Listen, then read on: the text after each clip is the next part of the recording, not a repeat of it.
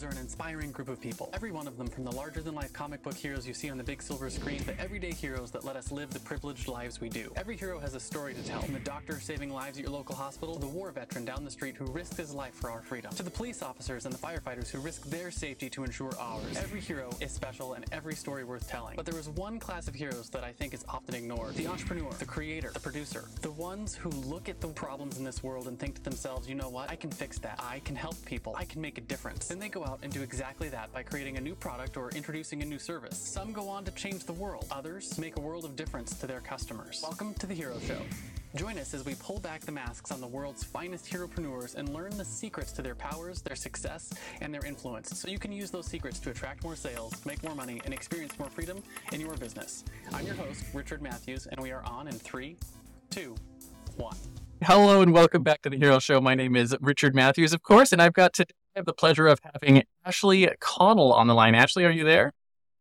Yes, pumped to be here. Awesome. So glad to have you here. I know we were chatting a little bit before we got on. You're in Austin, Texas, getting roasted right now. How's that going for your winter, summer in Texas? Quite the bummer. I got out all of my winter clothes and I am putting them all back in within a month.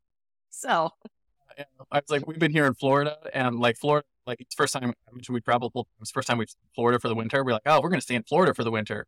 And then the 30-year cold or whatever, and then our pipes froze over Christmas. And I had to pull out all of our winter clothes for like a week and a half. And now it's back to being sunny and warm and beautiful. But for Christmas, we actually got a cold Christmas in Florida. Who would have thought, right? Who would have thought? Yeah. And I was informed by some of our local Floridian friends, we stayed too far north in Florida. Winter actually sometimes will make it all the way down to Orlando. So you have to be south of the Orlando-Tampa line for you to escape winter. I was like, oh, we were just north of the Florida-Tampa line, so we didn't know that. And I was like, I thought it was just all of Florida, but things you learn. Hey, Richard, next year. There's always next year. Always next year. Next year, we'll book Keys for Christmas and just stay out of... Now we're talking. Just want one whole Christmas where no cold happens. I don't have to put on pants or a long sleeve shirt or a jacket. None of those things. Oh gosh, I love this. Yeah, me too. I think it's good. So before we get too far into this, I want to take just a brief moment to introduce you to our audience. And so I'm going to go over your bio real quick, and then we'll dive into your story. So Ashley is the CEO and founder of the Prowess Project. And you're one part fearless entrepreneur, one part fearless woman's advocate, landing your thought leadership pieces in Forbes. And you spent the first 15 years of your career as an award-winning tech marketer in both Austin and London, which is cool. And an unstoppable drive to have both career and time for your family, which motivated you to start Prowess. So before we get too far into this, why don't you start off by telling me a little bit about what is it that you're known for now? Who do you serve? What do you do for it? Yes. So we match up visionaries, so entrepreneurs who started a business because they had a craft that they love. Whether you're an accountant and you love accounting, you may not want to run the rest of the business.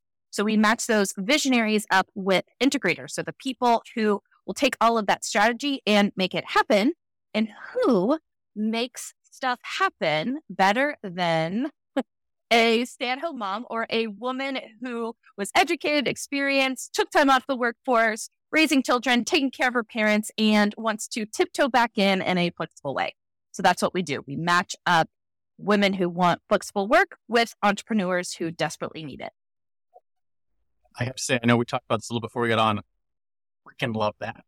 Love it. For a couple of reasons. So I am that entrepreneur, right? The visionary entrepreneur. We run a podcast production agency. And that's what we do. And I have to tell you, personally, my podcast has over 250 episodes we've recorded, and we've recorded over 1,000 episodes for our more than 1,000 for our clients. I haven't touched a single one of the episodes after the stop record button in several years. And it is because of the integrators. It's because of the people that you're talking about. And I have, over the course of that time, discovered that my absolute favorite people in the world to hire are stay-at-home moms. They are just freaking best.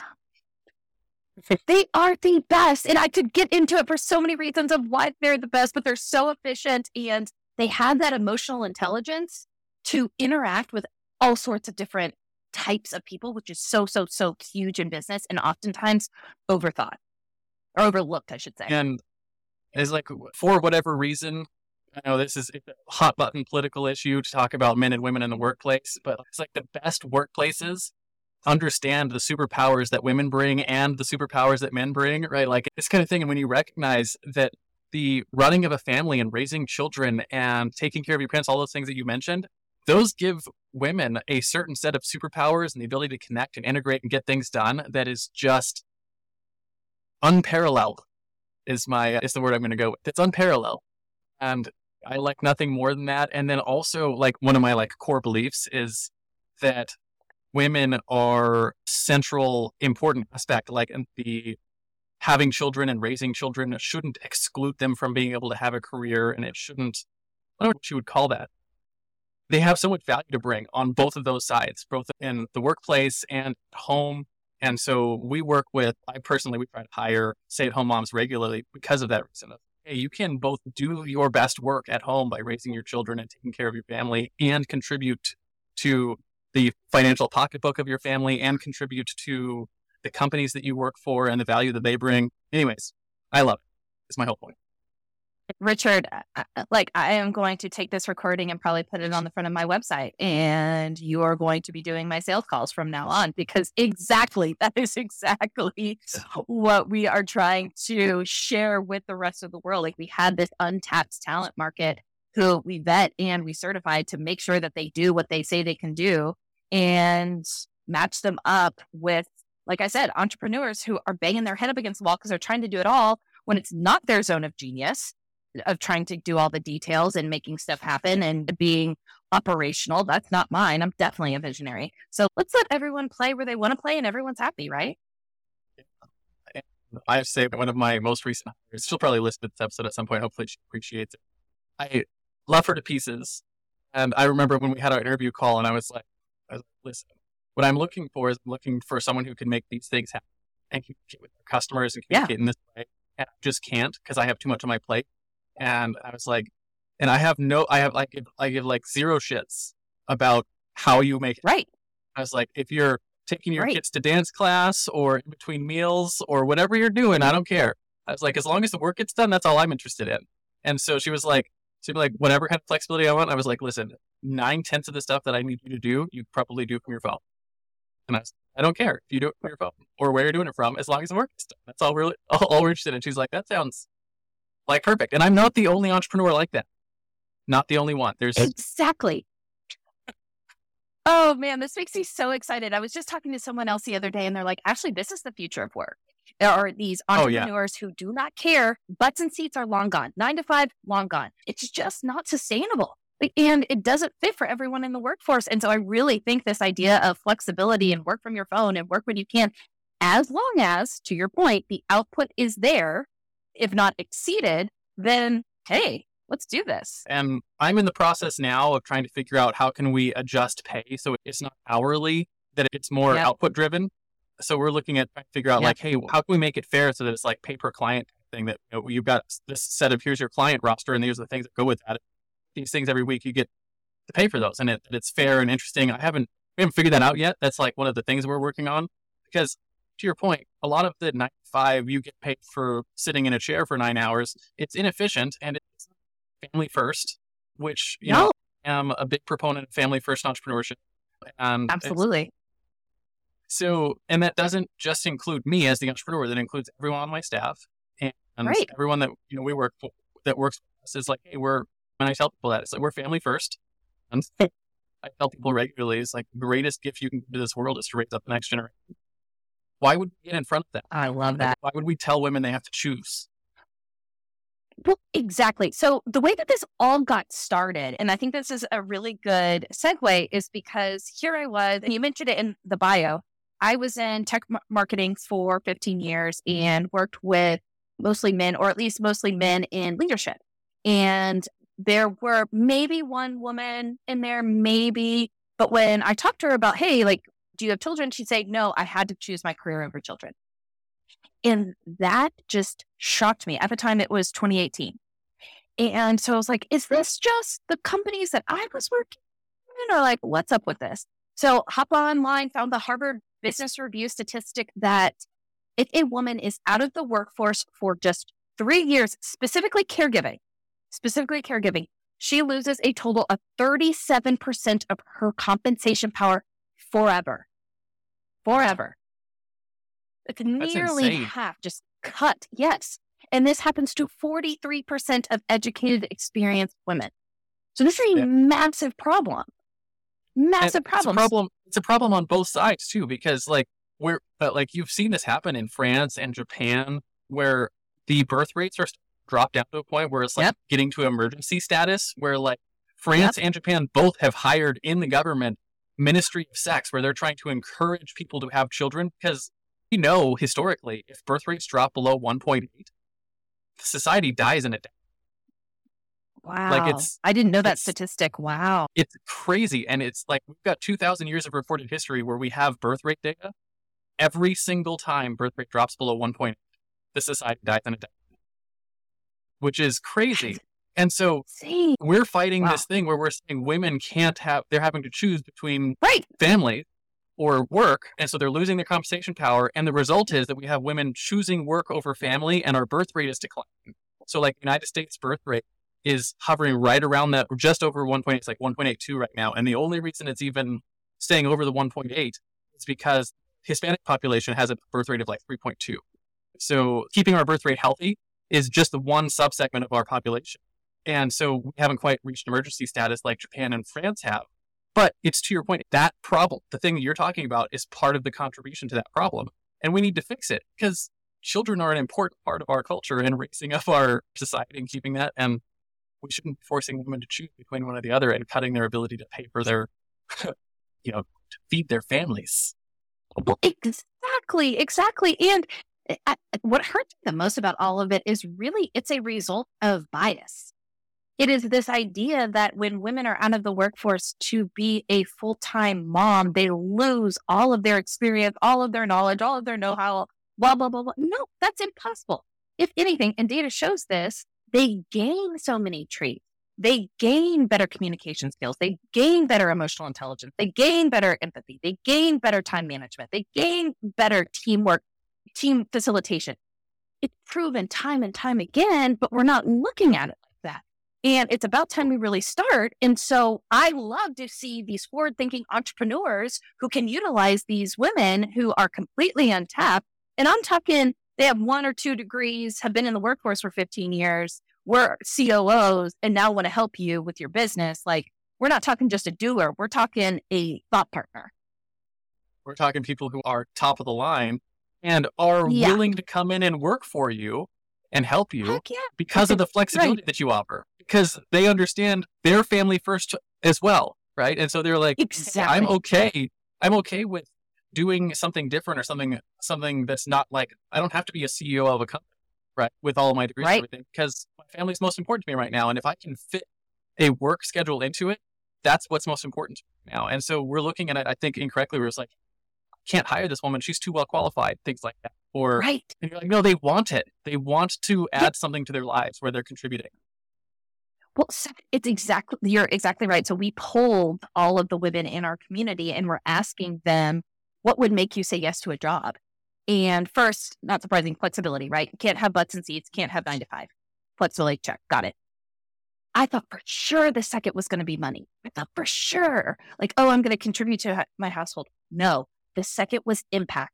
I want to be at a company where I am making an impact. And then number 3 was bringing in more money to help my family. The second was impact. And I asked them, like, why impact? And they're like, actually, if I'm going to be away from my kids and I'm never going to get this time back, I damn well better be doing something that is going to move the needle and is going to help significantly a company who needs me. And I love that message, because my message here on the Hero Show is that entrepreneurs are heroes. We're making the world a better place. And that's really what most businesses are, is they're striving to make the world a better place. So I love that. And my other thing that I think is important there is a lot of the women who have come home to take care of kids, they generally they're in a relationship where they've got a husband who's working. So they don't need to pay their mortgage exactly, but they would love to be able to contribute financially, but it's not the number 1 or 2. I love that it fits in number 3, because it really fits into the idea of a family first entrepreneurship. So I love that. And the other thing that I wanted to just bring up before we get too far into the interview is my wife and I actually sat down and did this once, because you were talking about skills women have at home. Yes. And we chose for our family, my wife is full-time at home because we got 4 kids and we travel and do all sorts of other things. We live a crazy lifestyle and it wouldn't make sense for her to work. So she runs the family. And I was like, we actually did math once on like, what would it cost us to, if she died tomorrow, to replace all the things that she does in our household. And it's roughly about $100,000 to $600,000 a year in employees to do the work. Joking me. It's insane. So, because we're talking. I mean, I'm not surprised by this. Like, but I love that you actually did the math. I wish. We did the math. We actually have it written down because it was like any woman who is in modern society. She's, for whatever reason, we have vilified stay-at-home mother, which I think is, so dumb. But so we vilified it. So she has that mental like load that she has to deal with. So we were just working on ways we can be like, hey, let's actually take a look at what your contributions actually mean. And like how they're actually relevant. And I was like, she does, for lack of a better term, she does mothering. But, you know, if we're talking about if she died tomorrow, what would I have to do in order to keep my business doing what we're doing? I'd have to hire childcare. I'd have to hire cooks. I'd have to hire, you know, taking care of the home, someone who can manage my finances, someone who can do like, we went through all the things that she actually, the work output that goes into making our house function on a daily basis.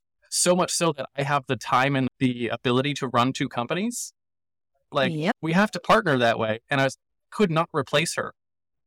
Hired employees for less than $500,000 a year. Wow. And you know what is absolutely beautiful about that? Everything that you just described that your wife does, those are all transferable skills that an entrepreneur can use in their business point blank. Absolutely.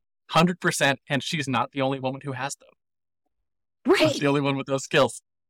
Right. Exactly. Well, and I think the whole idea of empathy and emotional intelligence, especially in the workplace, especially in a small business where, like, I hate to say this, but you almost become a family more than you are in a work situation. And I know that there's problems with boundaries and all of that, but like you need empathy so much. And that's something that I see time and time again that the women who are part of our talent pool provide to these entrepreneurs, and they never thought it would be possible. They're like, she just gets me, and she's 3 steps ahead of me, if not 5 steps ahead of me, every single day. You'd love what one of my friends, the whole thing called God's Providence, where he's talking about women's power and wait, I think we have the same friend. Do we? His name is Lucas. I think so. Yes. So you know Lucas. Yes. So I'm actually going on one of his tonight. My point is just that women have so much power to bring to the community, you know, to any of their communities that they're involved in. And like one of my favorite things that I've just recently started to see this is that you have the women who have exited the workforce because of like aging parents, and they're taking care of their and now they're in their, you know, they're in their 40s, they're in their 50s, something like that, where they don't necessarily even want to have a full-time job anymore. But they left sort of at the top of their careers where they are, you know, the best of the best in their space, and they take care of their families. And then they're coming back and saying, hey, you know what? I would love, you know, I don't want to not retire, but I also have something to do and be able to bring all of their skills to bear on someone like mine's business. You're like for real? It's a game changer. You'll bring your 40 years of business experience in to help me, like for Right. It's too good to be true. But it's this perfect marriage. I just saw these 2 problems in the workforce, and I was like, they each can be a solution to each other. And it has worked out so well over the past 4 years that we have been growing and nurturing this business. And I am so proud to say that we have helped over 1,000 women find jobs and really changing their lives, which ultimately means we're changing the lives of 1,000 entrepreneurs too. Ripple impact. So that was a really long introduction to this. But what I want to talk about is your origin story, right? We talk on this show all the time about as a hero, right? Every good comic hero has an origin story. It's the thing that made them into the hero they are. And I want to hear that story. Were you bit by a, you know, radioactive spider that made you want to get into, you know, helping women in the workforce? Or did you start a job and eventually move to become an entrepreneur? Basically, how did you get here? Such a good question. And I wish I had something very fun, like bit by a spider.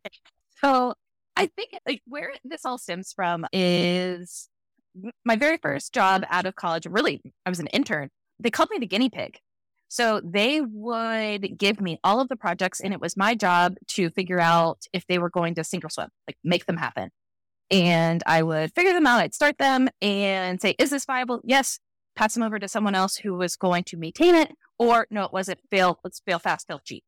And so as I continued to do that, I was basically an entrepreneur in all of the different companies that I was at. So I started there. They then moved me over to London to open up their European office. I then came back and ran global marketing for another tech company, started a marketing agency where I quickly realized what it was to be a overwhelmed, lack of sleep entrepreneur, made every single mistake in the book. And that's where I got this idea for Browse Project. That is wonderful. I love the story. I've been in a similar sort of vein where most of mine was actually on the entrepreneurship stuff, but I started a lot of things growing up. But what really stuck out to me and what relates to your story, when I was at a mastermind, business owners who'd hit a certain income level. And what we were all asked to bring something to share to the group, something we had learned. And, I got up and I shared all of my stuff with the group, and they were like, oh, that's really cool. We learned a lot from you, blah, blah, blah. It was really good from that aspect. But at the end, they put the mastermind together, pulls me aside, and he goes, listen, you're doing really good work. It was just me. I was a solopreneur all by myself. And he was like, but you're your own worst enemy.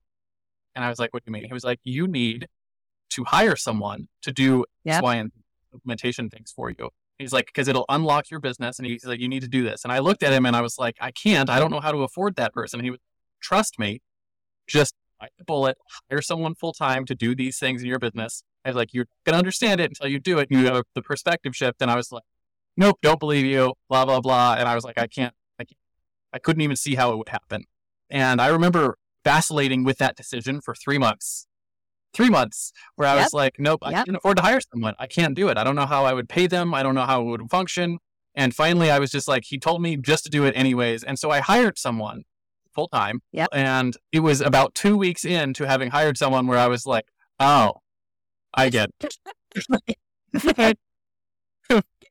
because now you're on the other side and you have a whole different perspective on it. And you're like, oh, because now my work output went up not just 2x, but like 4x. Exactly. And Richard, it's so funny because I have like consultation calls with entrepreneurs all the time. And I talk to you probably 3 times out of 4 where they're like, I know I will come back to you in 3 months. I need to fail on my own and I will come back to you. And every single time they come back and they're like, okay, I'm ready now. So, And I'm like, but just think if you would have done this 3 months before, like how much further your along business would have been. Like the opportunity cost is just outrageous. It is. It's outrageous. And I look back at myself and I go, man, I should have just listened to him when he told me what I needed to do. But at the same time, I didn't see the map. I didn't see what was happening. And so what you do, as soon as you hire an implementer, what an implementer does is like, as a visionary, right? The entrepreneur type, we have our skill sets and the lanes that we're doing. And when we're doing all of the work, not as good as someone who can do it well. And so when I said we 4x'd our output, what I meant was now we're taking all the stuff that I was doing not as good as I could, not at the speed or quality or level that I could have, and gave it to someone who could do it all better than me and faster than me.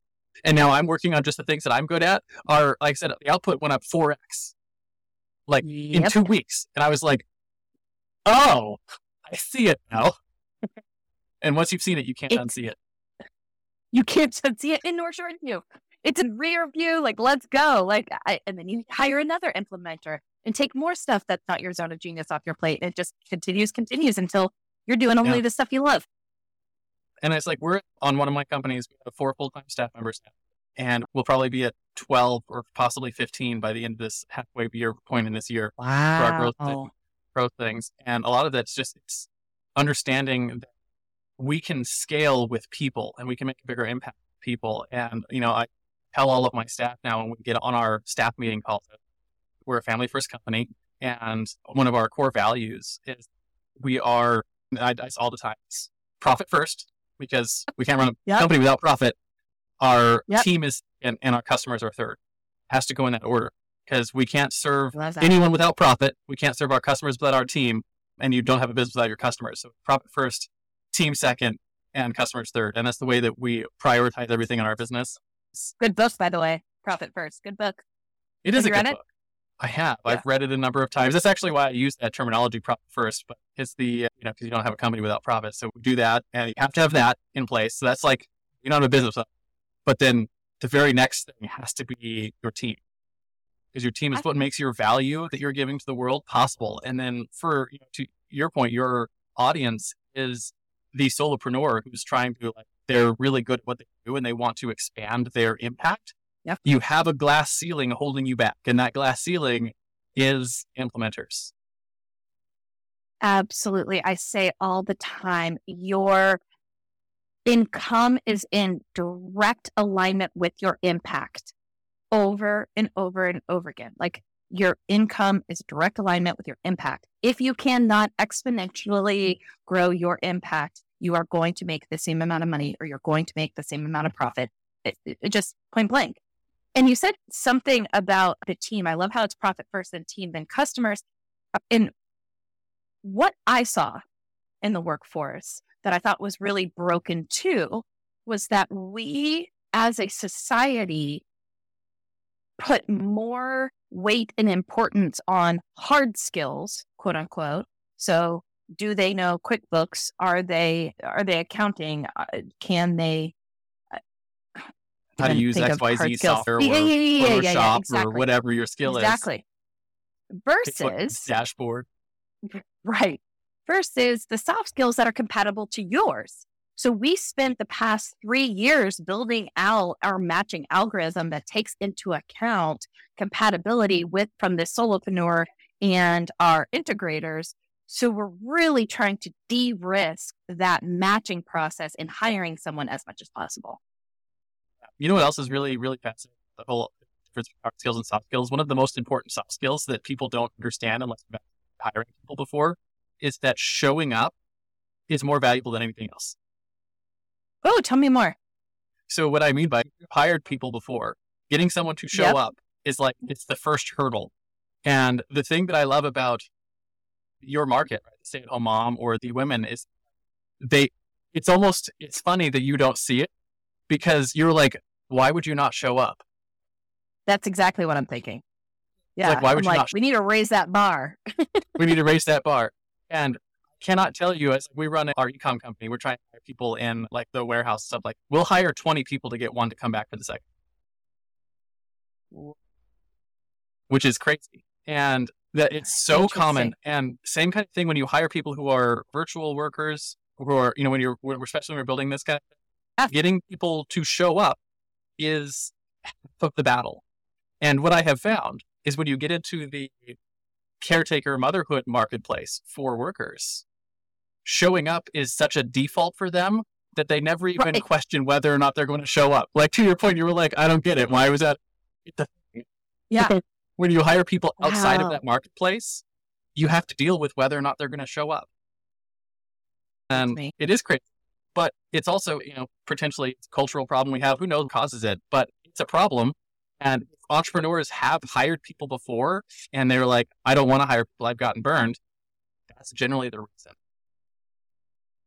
I mean, the snaps for that all day long. Yes, I agree. Wow. So interesting. I can't wait to take that back to the team and just share that. So thank you. It's a crazy cool thing. And I said, people that I have hired and worked for who come out the places that you're talking about, it's not the thing that you have to worry about having to show up. And then what's interesting is the reason that is important and ties back to the hard skills is almost all of the hard skills can be learned. All of them. Whether or not you know them yourself. It's if you know them, you can train them. If you don't know them, you can hire someone to train them. There's courses to train on them. And here's a wonderful thing about the marketplace you're talking about for workers. They learned how to take care of children and learned how to take care of their parents and learned how to run a household and learned how to cook and they have the skill of learning things. So all of your hard skills are acquirable. Well, yes. And now too, those are the very obvious things that they're learning. But now it goes so much further than that. It's all of the applications online and all of the different portals that they have to use. So all of these women are incredibly tech savvy. And so it's amazing to me when every single day they are bringing to me different websites that they are learning, different tools that they're learning, different automations. Like, hey, actually, we can increase our input by this percent just by adding this tool in this business. I mean, that's what I'm hearing on a day-to-day basis. If you're having someone who's constantly looking on how to improve your business, like that's invaluable. And I'm a sort of automation nut, so I do a lot of teaching and training on our staff for those kind of things. But yeah, it's a wonderful thing. And my point is, like, you hire someone for the soft skills, the ability to learn, the desire to show up, and their compatibility with you on the team. And then any of the hard skills that they'll either already have them or they can pick them up quickly. Yep.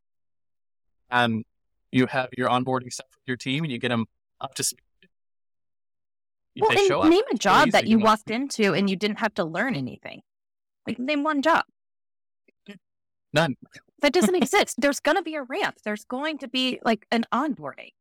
So to me, it's silly to think that this would be such a pain to really teach people like how to do all of these hard skills when really you're going to be teaching one way or the other. And I think part of the misunderstanding on the entrepreneur side is I don't do X, Y, or I don't want to do X, Y. I'm just going to hire someone else to do that. And then you're expecting I'm going to hire someone and they're just going to be able to take it plate. Well, taking it off your plate, it's like in video editing, it's a crossfade where like you're going to be doing most of it at the beginning and they're going to be picking it up and then they take it over. It's a crossfade kind of thing where there's 100%. That training portion where they can take it over, and crossfade sort of like time is dependent on what their hard skills they have now are and how good you are at teaching the skills or how good your processes are documented. And as you get better, right? Like one of the things that I love doing is having who are trained on doing process documentation. So we can train them. So the next person who comes in has all the documentation and that crossfade period is shorter. Exactly. You're exactly right. And it's interesting that you're saying this because the way that it works for women to join our platform is they go through a certification first.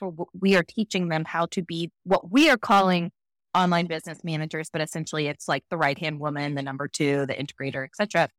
And so we are teaching that specifically for coaches, consultants, solopreneurs, so they know how to minimize the effort for those types of businesses. Because you're exactly right. Our job is to lessen that crossfade. How do we make that as short as possible? So I love that. I'm going to borrow that crossfade. You're going to steal my video metaphor? Yes, I am. For anyone who's done video editing, they'll understand that immediately. And, everyone's seen that, right? Where they have the one part of the video fades out and the next part sort of like fades in over time. It's a crossfade. It's a metaphor. So what I want to talk about is your superpowers. Right? So every iconic hero has a superpower, whether a fancy flying suit made by their genius intellect or the ability to call down thunder from the sky. In the real world, heroes have what I call a zone of genius, which is either a skill or a set of skills that you were born with or you developed over the course of your career that really energize all the other skills. Right. And the way I like to frame it is if you look at all the skills you developed over the course of your career, there's probably a common thread that ties your skills together. And that common thread is probably where you would find your superpower. So what do you think your superpower is, that framing that you bring to bear on prowess? Yeah. Love this question. I think that each person has many zones of genius. I don't think there just has to be one. The one that's coming up for me right now is I think I'd have a zone of genius of making people feel special. And I really like to and think I have a uncanny ability. I can be talking to a room of people, but I have been told that people feel like I'm talking directly to them, even though there's an audience of 400. Oh, tell me.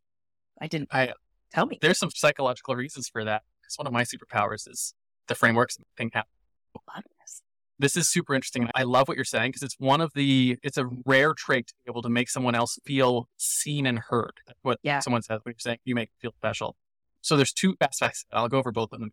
First one is a physical thing, and it's looking someone in the eyes. And let me give you an example of that. I went to Bible college and was trained as a preacher. So I have a degree in preaching. And one of the things that they did with us on a regular basis, one of the experiments they did in preaching class, where they made us all participate, was how to speak to a group of people as if you were speaking to an individual. And we have this weird dichotomy in our world where we think like either we are an individualistic society or we are a community society. And the reality is that we can't be one without. Community doesn't exist without individuals, and individuals can't exist on their own without. So what's fascinating about that is you can see it happen in real time. And so they taught us this in Bible college. So the experiment was you get up in front of the class of people or your audience of people, and you can test this out if you want. If you ever, next time you're in front of an audience, it works every time. Tell the audience ahead of time, I'm going to ask you a question. Don't answer it. Ask you a question. And so you look into the audience and you look at someone right in the eyes. Just pick someone out. Doesn't matter who it is in the audience and say, what's your favorite color? Don't answer me. Just, what's your favorite color? Think, hold it for me. And then just step back in the room and say, who did I ask that question to? Raise your hand if you think I was asking that question. What you'll see is the person that you were looking at. And for 2 or 3 feet around them, everyone will raise their hands. Asking me that question. Now, repeat the experiment. And what you do is you say, hey, I'm going to ask the question again. Don't answer it. Yeah. And instead of looking at someone, look in between 2 people. Look at no one. So look in between 2 people. So you're not looking at anyone in the eyes. And then ask the room again. Ask that question too. No one will raise their. What? Or you'll see them look around at each other, be like, were you looking at me? Was he looking at someone else? Eye contact is like a physical connection that it's a real thing to actually be able to see someone and to make them feel seen and feel heard. So part of it is I would put money on the fact that one of the reason people you feel special around you is because you are comfortable looking them and actually seeing them. So that's wow, that is fascinating. I mean, it's like light bulb. Amazing. The second aspect to that is stories. And it's something that I've seen you do a really good job so far just in here is someone who understands how you see another person is by hearing their story. And so the way you hear someone's stories, people hear like, what is active listening? You heard as active listening. And people are like, well, it means I look at them and I hear the things. It's like, what active listening means is I hear your story and I listen to what you're telling me. And then in my own head, I'll go through my own story and I see where we have connection points. And then we exchange stories together. And that's what we're doing, right? I hear your story. I tell you a story in return, right? We're exchanging stories. And then exchanging of stories is a skill that people learn, people who are good at it, like yourself or like me. And it's something that you can develop this skill, but it's a skill that the other person will feel seen and heard and appreciated when you don't just hear their story, but connect their story to yours. That is also so fascinating. I mean, now that you say that, it makes so much sense when you're looking back, but I wouldn't have articulated it that way. But now that you did, I mean, it's amazing. And if you listen to this interview up to this point, you and I have been doing that throughout this whole interview. You're right. You're exactly right. And so it's something I teach people when they're like, one of my rules for podcasting, I have a 10 Commandments of Podcasting series I'm actually doing with Lucas. And the last commandment is learn to interview. And we teach that as a skill because it's a learnable skill. Is how to exchange stories because that's how you help someone be seen. So my point is, I love that superpower and to come by naturally instead of having it trained. Like I was trained with my superpower, right? My sort of frameworks, really good at sort of, but it's a cool superpower to come by naturally. Oh man, this is fantastic. I'm almost speechless just because my brain is going a bazillion miles per hour of like thinking through all of this because you're exactly right. That is the exchanging of stories. Wow. Oh, so good. So good. So here's a really, really useful thing. If you start training your women on how to do that with people that they're getting paired with, you'll exponentially increase their results. And it's a trainable skill. So. Okay. Crossed my mind. I was like, okay, after this, I'm making a note that you go through and teach them how to do this because you're exactly right. Oh, so good. We're on the same wavelength. So awesome. Good. So now here's my kicker for you. The flip side of every superpower is the fatal flaw, right? Just like every superpower has his kryptonite or Wonder Woman can't remove her bracelets of victory without going mad. You probably have a flaw that's held you back in your business, something you struggled with. For me, it was perfectionism. I struggled with perfectionism for years, which kept me from shipping products. It kept me from hiring people, which we talked about already, because I was like, they can't possibly do this because I can't. That's stupid, by the way.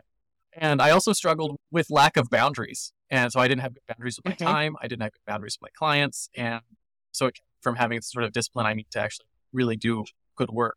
But I think more important than what your flaws are is how have you worked to overcome them so that our audience can learn a little bit from your experience?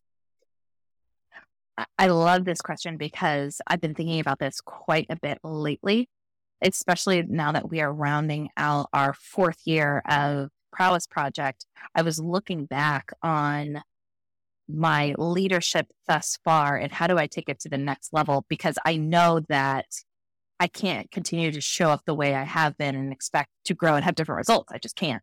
And so what I realized my fatal flaw had been over, I guess at this point it was 3.5 years, is trying to do too many things at once, almost like a lack of focus.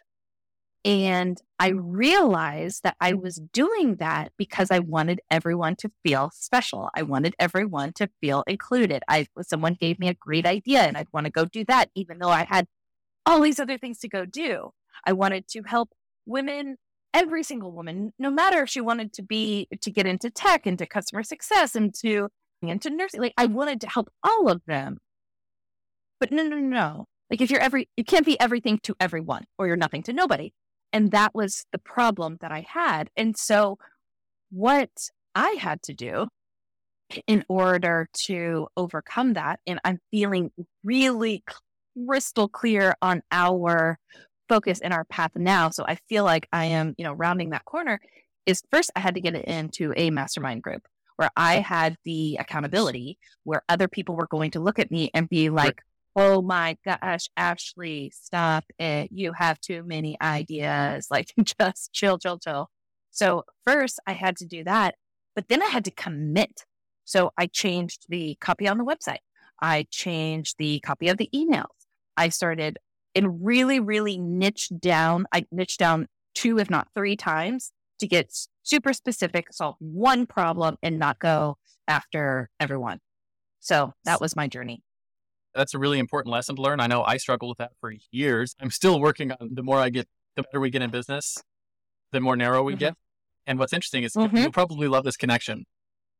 The things that you do are very similar to the people that you're talking to, in that when you learn to focus on one and look it in the eye, all the people who are close to it will come to you for the same thing. But when you try to talk to everyone, and you end up in no one.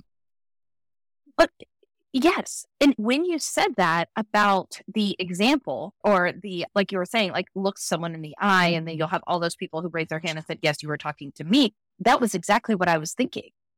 And what I've also found that was really, really interesting when we are niching down, and just because I got really, really specific in our messaging, we're still having other people who don't fit that persona come to us. So it's not like we are losing out on revenue, but now it's our decision.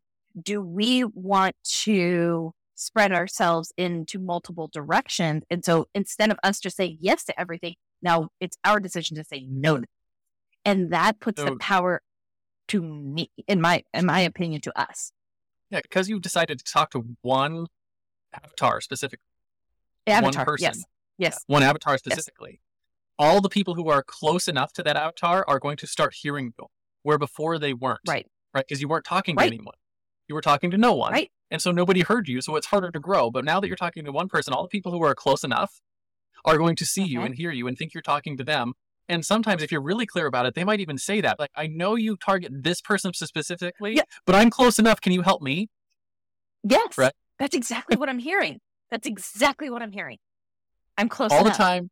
It happens all the time. And it's because you've learned to talk to someone individually. It's such a powerful thing. That's why I love the training Bible college about that, because it's been so applicable into the business world and super useful. So I have one other thing you said that I want to comment on for you, because I think it was really, really useful for you, because it's useful for me. I also struggle with the whole, all the ideas come and I want to implement all of them, and you can't. Build in your project management system an idea dashboard. And what you do with an idea dashboard is you have, so we use ClickUp for a project management. You can probably do this with any of them, but we have a form. a form that I have for myself and then all of my staff has. It's like, when you have an idea, whatever it is, we have a few pieces, like what is the idea? What are some examples? How can we implement it? What are the resources that we would need for it? And then how does it align with our company values, right? Like for these kind of things, where does it fit? Is it going to help us with profitability? Is it going to help us with our team? Is it going to help us with our customers? Where does it fit in the realm of our values? And so at this point, I'm the one who mostly contributes to it, but I open it up to the team. They can contribute to it as well as they have ideas, put them in there. Now, the important part is that you have the things you're doing now. Ideas are great, but ideas are only good if you execute them. So it goes into what I call a capacity defense plan. So you have your capacity, and then once a month or, once a quarter or however often you need to do it, you go through all of the ideas and you decide, does this idea, does it fit with our goals? Do we have the time that we want to take it from idea to it's a project for this quarter, or it's going to be a regular part of what we do, or it's something that we've decided that's not going to fit?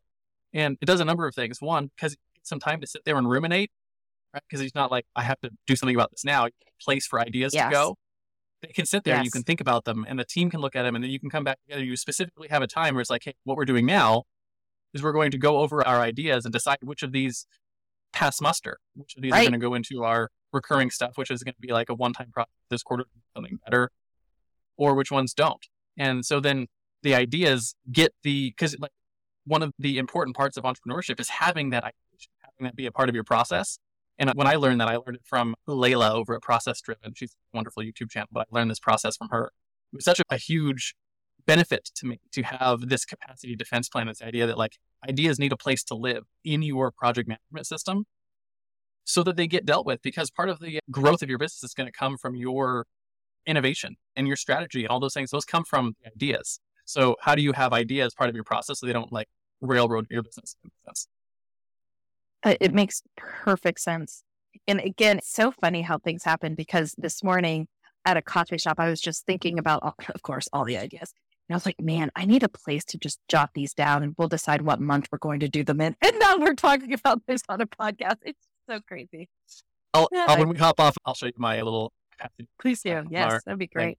Yeah. And then just for fun, my son printed a Snorlax that just finished while we were on our interview on my print sitting next to me. A squishy low poly Snorlax. My son's going to be very excited. So. That's amazing. Love it. So Fatal Flaw that was really good. I want to shift gears a little bit and talk about your common enemy, right? And your common enemy, every superhero has an arch nemesis, and it's the thing that they constantly have to fight against in their world.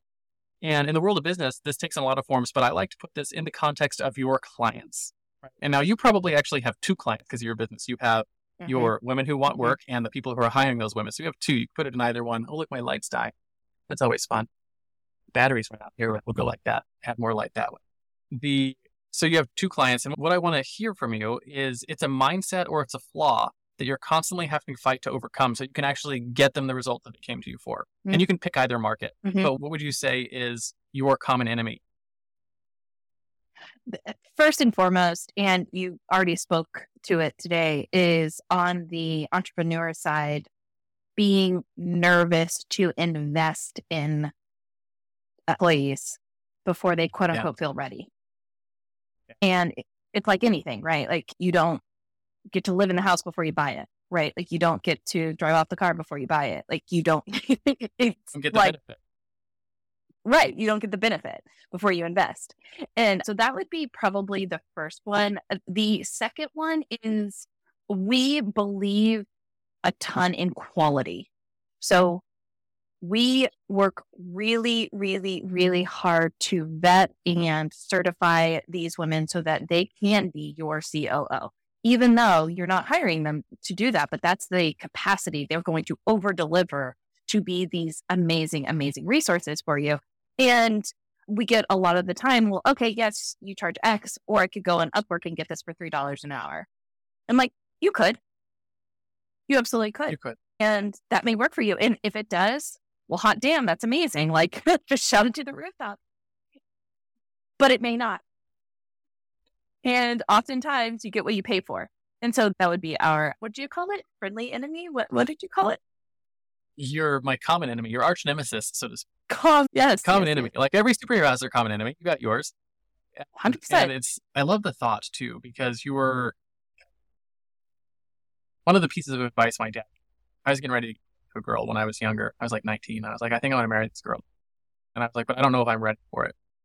And then he said something to me that like changed the rest of my life. And he was like, if you wait till you're ready, you'll never. Yeah. And the point that he was making was that part of the process of getting ready is taking action. You know, you're not ever going to be ready to, you're just going to be, right? Never going to be ready to be a husband. You're just going to choose to be a husband. You're going to be ready to hire an employee until you decide to hire an employee. So part of the process of being ready is taking action, taking the lead. And that is, it's such a hard message to swallow until you get it. And then once you get it, you're like, oh, right. And my fun little metaphor for it now is I call entrepreneurs like myself and like yourself parachute builders. We're the kind of people that jump off of the cliff first, and then we learn to build parachutes on the way down. Why do we do that to ourselves? Because deadlines. Do we love the thrill? What is wrong with us? It's the power of deadlines, right? Where you're like, if you have a deadline that you can't push, you'll absolutely get things done. So when you jump off the cliff, you're like, listen, I've got 900 feet before I hit the ground and die. I got to make sure I get a parachute done before we get there. Now, that comes with a caveat. You should not jump off of the cliff if you don't have the skills to build a parachute, right? Great point. But if you have the skills or the capacity to learn the skills in the amount of time you have before your deadline. To learn the skills or the people to outsource the parachute making in the time that you need it. And that wasn't even a plug. I was more thinking of the mastermind. Yeah, there's some caveats, but yes, you're exactly right. And it's, you know, it's a whole immovable deadline thing. That's why I was like, I always love that because it's the thing that entrepreneurs really get paid for is for the taking risks. Oh, God. Yes. Yes. And where other people aren't willing to take the risks, you're willing to take the risks. You're willing to jump off the cliff and figure out how to build the parachute on the way down. And sometimes we fail and we blow up our businesses and we don't do a great job. But you learn the lessons and you try again. And that's, anyways, my whole point there is I love that as a common enemy because it's so true, right? And it's not just something that you struggle with, but a lot of entrepreneurs struggle with is this idea that I'm not ready to take the next step. In your case, it's take the next step to hire someone. For whoever's listening, it's almost anything, that thing that you're vacillating with, probably just do it, right? It's Nike. Yep. I love it. Yeah. Nike was onto something, huh? They were onto something with it. So I want to talk about the flip side then, right? So the flip side of your common enemy is your driving force, right? Just like Spider-Man fights to save New York, or Batman fights to save Gotham, or Google fights to index and categorize all the world's information, even if sometimes we don't want them to do that. What I want to know is what it is that you fight for, your mission, so to speak. I mean, our mission really is all about specifically gender equality in the workforce and making this idea of 9 to 5 obsolete and proving that someone's background or professional prowess is not wiped clean because they've been out of the workforce for 3 or for however long. There's something called the motherhood penalty in corporate America, where if every kid that a woman has, she loses between $10,000 and $16,000 a year on her salary. And again, it's this bias that she's a mom now, she's distracted, she's not going to get her job done, she's X, Y, and Z. And it is crucial for me that I shatter that notion. And that is why we are building Peril's Project. That is why we're working so hard. That is why we are debunking this myth, because if anything, stay-at-home moms are the real hero, and especially the fact that they know that they can have this career and raise children and find happiness and design it the way that they want it to be. You can have your cake and eat it. You can. You can. And I love the way that you talk about it, because you're talking about it from an equality of opportunity standpoint, where mothers are given the same opportunity. We're not saying they need to have the exact outcome, right? Because it's a different outcome to work in home with a flexible schedule. We're not saying be the CEO, show up 90 hours a week and not take your work. We're saying you should give them the same opportunity to see if they can fit into your workplace as anyone else. Right? And then if they fit, great. If they don't, they don't. But for a lot of things, they're going to fit and have that opportunity. So I love that you're approaching it from that quality of opportunity and just show where they fit. Some other really fascinating could get into that on the stay-at-home moms too. So what's interesting? So you mentioned that the negative statistic, the mom tax, so to speak. Motherhood. Motherhood penalty. That's what you call it. I was like, mom tax? Mm-hmm. That's not quite right. Motherhood penalty. I like mom tax though. Hey, go ahead. Mom tax too. And this is probably data you should look into because it's probably would be really useful to know. And it's one of the reasons why my wife is at home. And we mentioned this earlier, like the amount of money that she saves us by actually doing all the things that she does. Yes. There is a tremendous correlation for a married couple when the wife is a full-time homemaker and the upper income limit. Two-income families tend to max out right around $150,000, $200,000 a year in income. Whereas single income families where the husband is working and the wife is doing homemaking average $400,000 a year over the course of their career. And it's a tremendous correlation that we have lots and lots of data on. Doesn't get talked about much, but there is some benefits on the other side. If you intentionally work on it like my wife and I, where it's like, hey, it's a partnership and your job is grow the business and everything else. And my job is to homemake. But if you know the math, you make an informed decision that way, there's benefits both ways. And so, that's so fascinating. I want to check out that data. The mom tax is a mom tax if they don't know the other option, right? And so they just let themselves get taxed that way. But you can, if you learn to focus it properly, you can move it into having husband's side increase. But it has to be intentional.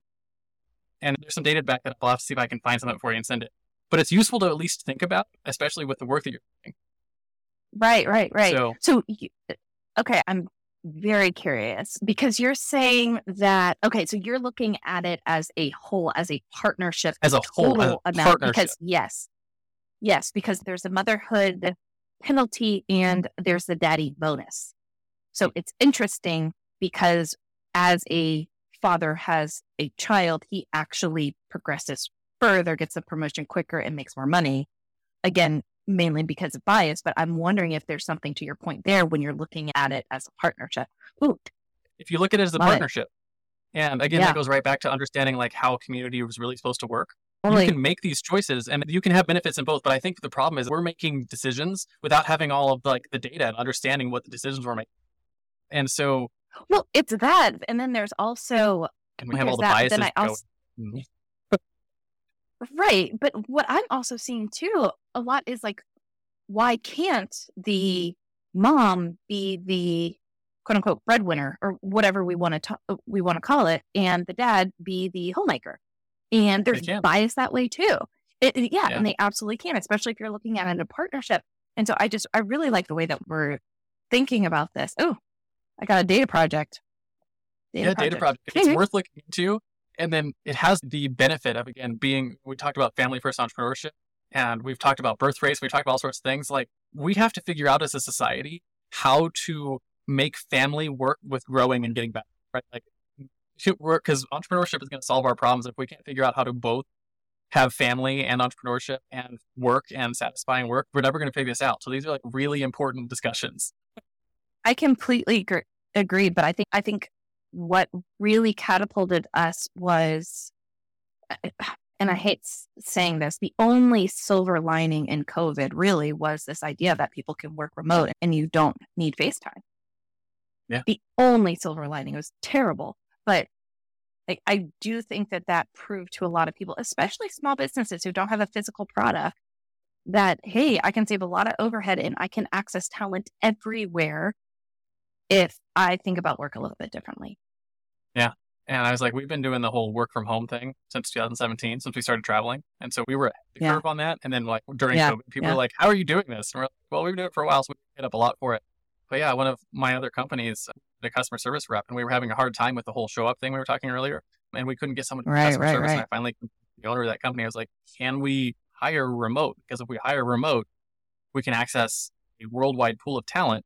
And we hired, she was in my personal network, but we hired a mom. And she has been one of the best hires in the company. And the owner is still a little like, I don't quite understand the remote work thing, but she's also a really Yep. Anyways, I mean, I hear it all the time. The message is changing. Yes, the message is changing. I love it. I love being on the forefront. Go ahead. I've only got a couple more questions for you. I want to talk about, for a minute, some practical things, right? I call this the hero's tool belt. And in its practical portion of our show, every superhero has their tool belts with their awesome gadgets, like their batteries and their web slingers or their laser eyes or their big magical hammer, whatever it is. I want you to talk about the top 1 or 2 tools you couldn't live without to do what you do in your space. Could be anything from your notepad to your calendar to something you use for marketing to something that you use for your actual delivery, something you think is essential to getting your job done, just a practical day-to-day tool to be the entrepreneur that you are. Oh my gosh, Richard, are you stumping me? I mean, there's so many. I think I'm more stumped of just finding 2. So what was the first one that popped into your head? I mean, the first one was Zoom, because I'm interacting with people all day, every day. And the fact that we can have conversations, and I regularly have conversations with Australia, and I'm sitting here in Austin, Texas, is amazing. And I can see them. Like, wow, like it's just phenomenal. Does it ever, So blow your mind when you're like, because you go back to when we were kids, it was science fiction. Never. When we saw that in science fiction, we're like video calls and like that kind of stuff. We're like, that'll never happen, but it would be so cool. I like have specific memories of me and one of my friends, a sleepover when we were like 12 years old, talking about some science fiction book we were reading, and they were talking about like having video chats, and we're like, oh, that would be so cool. And we're like, it would be like, we were just building all this cool stuff. And because we had phones that were connected to wires that if you wanted to pick up, it was like, hey, this is the Matthews residence, how may I help you? Or how may I direct your call? Like that was our life. Yes. And my son, my son and my daughter, they're 13 years old. My oldest one is 13. And when he first started playing with the iPhone, I like to this day, he knows now, but earlier, and my toddler does this now all the time. We get on the phone with someone, like an actual phone call with like, her aunt or grandma or something like that. And it's not a video call. They'll be like trying to show them toys and like other things. So like, we're on a phone call and they're like, I don't get it. Why is there no face? Like, why can't I see them? And we've completely shifted that. And it's like, I don't know. We've made the world a smaller, more connected place. And I think we are all the better for it. Yes, I completely agree. You know what also I think is really funny? When you were saying, like, I picked up the phone and you did this symbol, like with their thumb out and pinky out. Like our kids don't know what that means. No idea. Like this is not like, this doesn't look like the phones in their world. Like this, I guess, more would look like the phones in their world. Like just your palm. Like you have to hold it up like this in front of your face. That's even funny to me. That like even that symbol, like next generation will have no idea what that is. The other discussion that's super fun on that is like my son and I are having this regular argument now. It's not really an argument. It's more of like a lighthearted thing. But I'm like, you need to learn to type. And he's like, I don't understand why I need to learn to type. Because he's like, I can just tell my computer what I want to do, right? Like all the dictation and the Siri control and the voice controls of it. And I'm like, listen, I was like, you're probably the last generation that's going to need to learn to use the keyboard and the mouse for I/O on a computer. But like, you're not going to get out of it. Your kids will probably get out of it. And I love that you're really pushing the envelope here, but also you're going to need to learn to type because you're that crossfade trained generation. Wow, I never even thought about that. Yeah, it's crazy. Because their baseline of technology interaction started with voice control. It didn't start with the keyboard. Well, yeah, it's funny that you say that because I can even like see my daughter. She'll go up to the TV and she'll want to change the channel and she'll swipe the TV. Yeah. Right. Versus like using the control because she's so used to like a phone or swiping it. And we're trying to limit screen time. So before blah, blah, blah, blah. But it was just, it's funny watching her trying to swipe the channel. Screens are a part of our lives that aren't going away. You need to learn how to, one of the things I say all the time is like, as a parent, your job is not to teach your children how to avoid danger. Your job is to teach them how to navigate danger safely. Completely agree. So what age would you say that giving them screens is okay? And I don't mean giving them screens and not seeing them for 4 hours, but what would you say? We started teaching all of our kids how to use technology from the moment they were. It was like my son, he's 13 now. He was like 6 months old. First time he figured out how to unlock my phone. Yeah. And it was funny because he thought it had something to do with my finger, but it was a passcode, the original iPhone. Or did. Right. And I would type in the passcode, it would open, and he liked to look at pictures of himself. So he would go through little photo, just swipe through them. And he didn't understand that. He was like, so you push the buttons like the keys and it unlocks and I can take pictures. That's what he wanted. And he's like, but when I do it, it doesn't unlock. It just, and I try it 4 or 5 times, phone shuts off.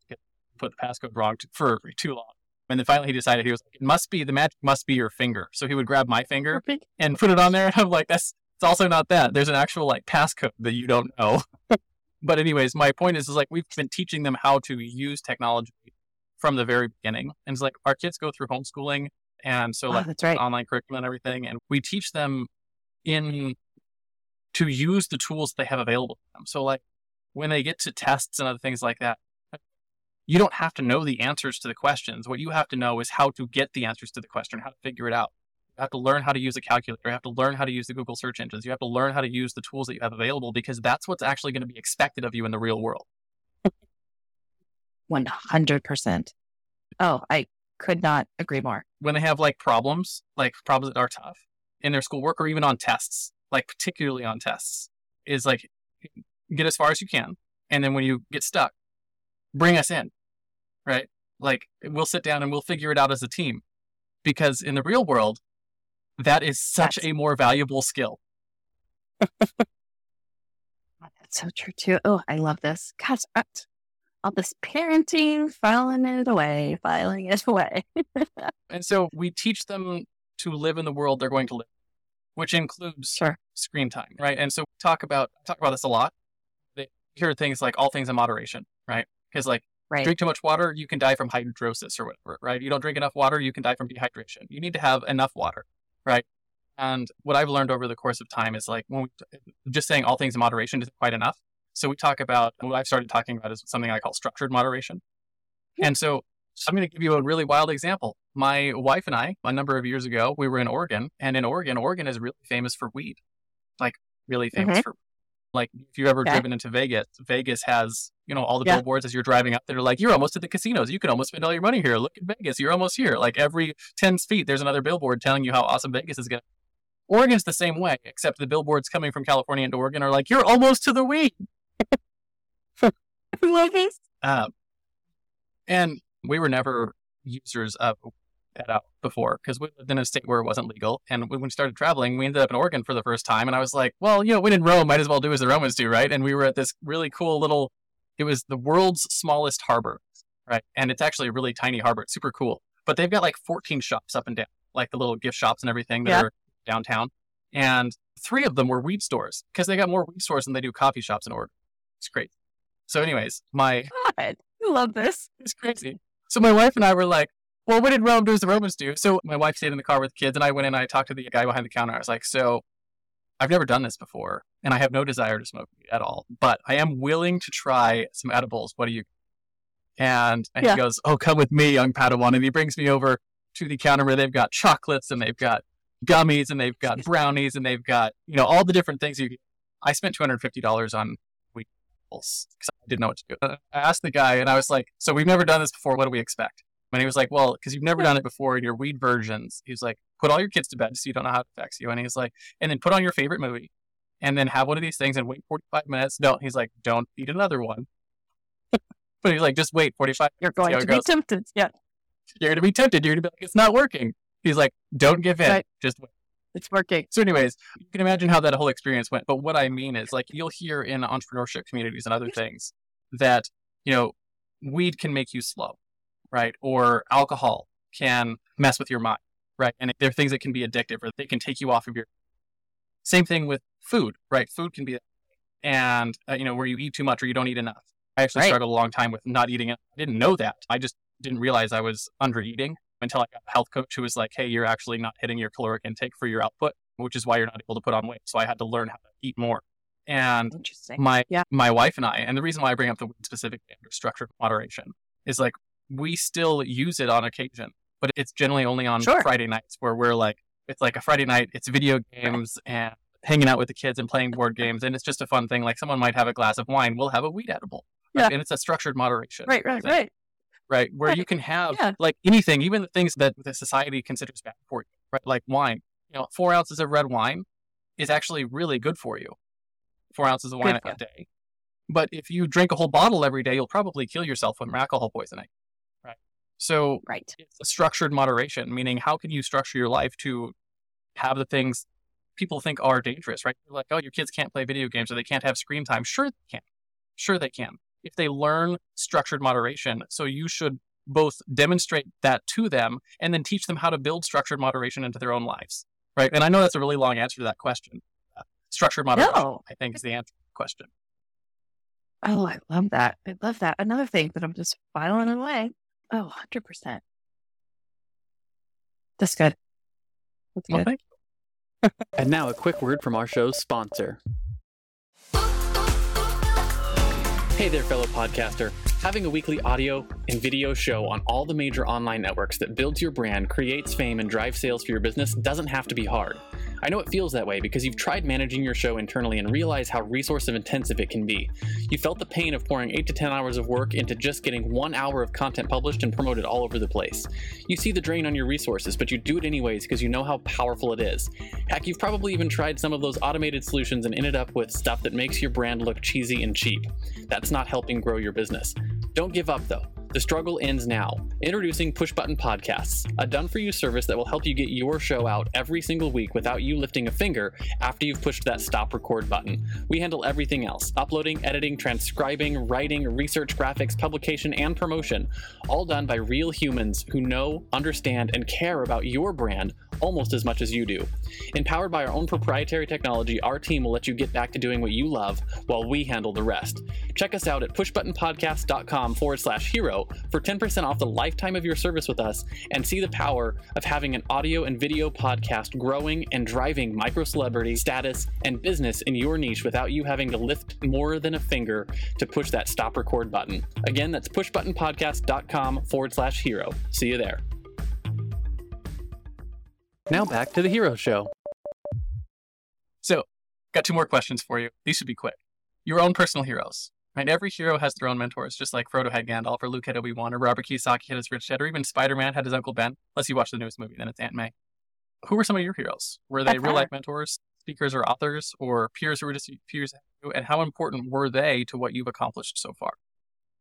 So one would definitely be my mom. And I know that sounds like a cheesy answer, but One of my she favorites. is she is, her story is crazy. She had me super young, got married to my dad, finished college very, very late after going to 4 of them, and then started her own business, got divorced. My dad passed. She was a single mom, and now she has a multi-million-dollar business and is designing her life in a way that she never thought was possible.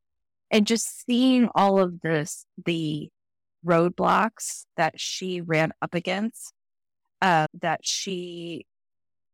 mindset with that was, these are happening for me, not to me. And so how do I use this to my greatest advantage? She would definitely be one of my heroes. That's wonderful. You would be surprised the number of people who I have on here who answer with some version of my mom or my uncle who really helped me who I am. And I always loved that because it's a reminder to me of one of the most important things that I think was ever said. I was 17 years old, and one of my mentors was like, listen, someday your kids are going to have a hero. And if you're not worthy, they're not going to choose you. I was like, that hit really hard, even for a 17-year-old, because I was like, he was right. I was going to have to get 4 of them now. And I always am thinking to myself, am I acting in such a way that the people I'm influencing would choose me to be their hero, right? That when someone asks them, are they going to say my name, and I'm not going to know? And am I worthy of that? Am I worthy of being chosen as someone's hero? And what you find out is that there's a lot of people who answer this question. If you were to go and ask that person, does so-and-so think I'm their hero? They wouldn't even know, right? And so the reality is like you have people who are looking up to you as a hero. Are you worthy of that position? And that's one of the things I think about. So anyways, I love that question and I love your answer.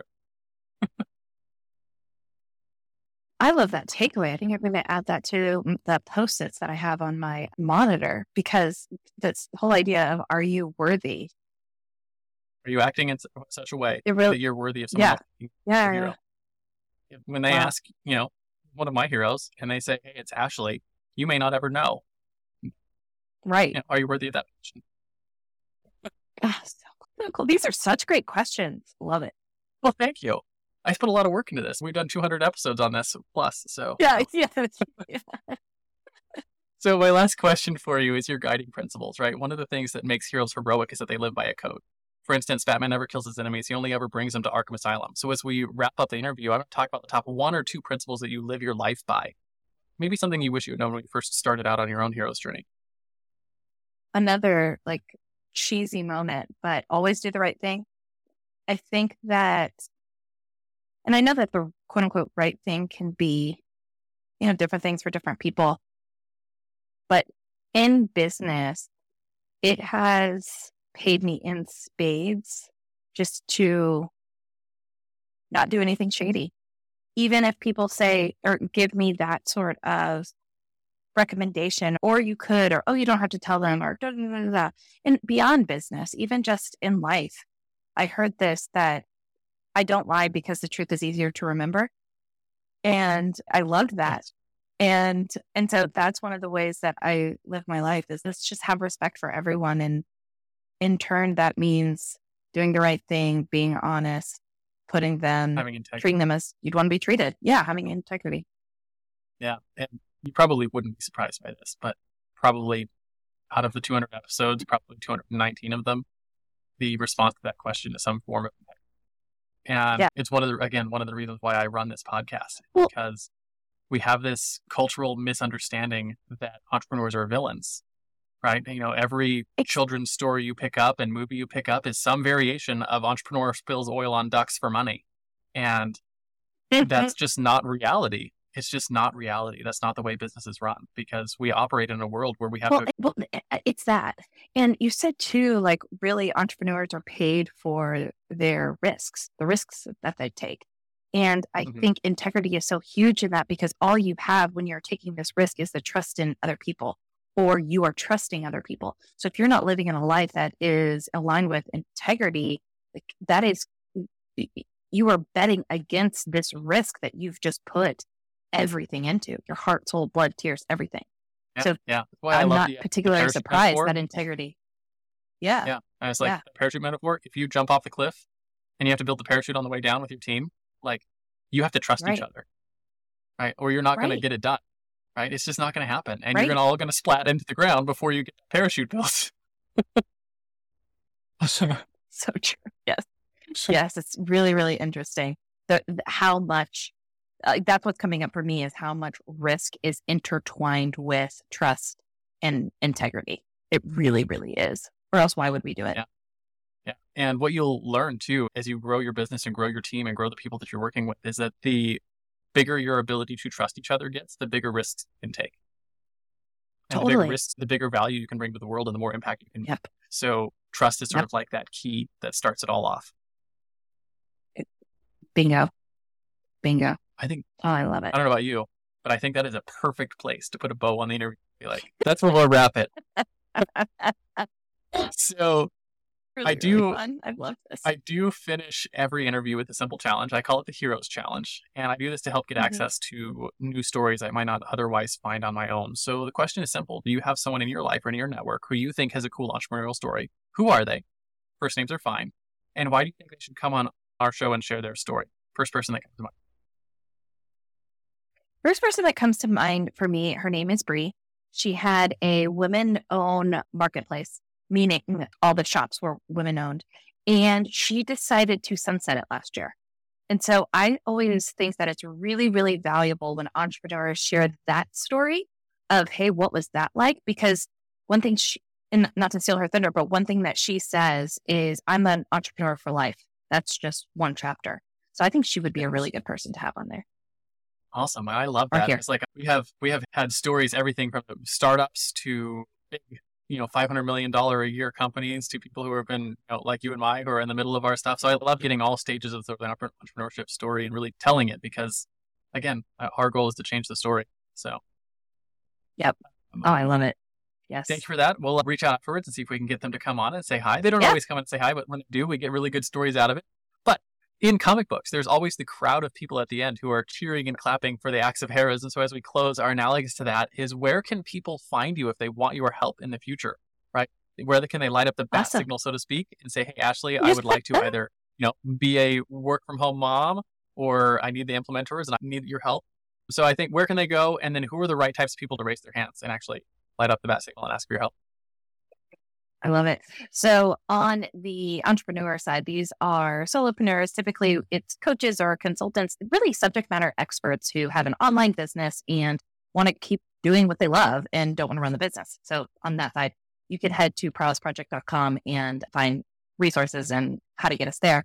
And then if you are, you don't have to be a mom or a caregiver, but if you're someone who is interested in being this idea of an integrator, implementer, or what we call an online business manager and running the business for one of these subject matter experts, again, head over to prowessproject.com, and we are at Prowess Project on all social channels, and you can hit me up on LinkedIn, what have you. So please come say hello. We'd love it. Awesome. Thank you so much, Ashley, for coming on and sharing your story with us today. It was a fascinating conversation. I always love it when they go a little bit over because we generally means we got into good stuff. So thank you for that. And 100%. do you have any final words of wisdom for my audience before I hit the stop record button? Final words of wisdom. What's coming up is just the just do it. And I know it's all entrepreneurs on the phone, but if you are on the line, but if you do have a big problem that you're trying to solve, or if there's something that you're waiting, just always remember about the opportunity cost of either starting or whatever it is. That has been a huge thing for me lately is what is the opportunity cost of not acting? And the fact that you said, just do it. It's just, that for me was what I needed to hear too. Perfect. Thank you very much for coming on today, Ashley. I appreciate it. Yeah, you too. Thank you.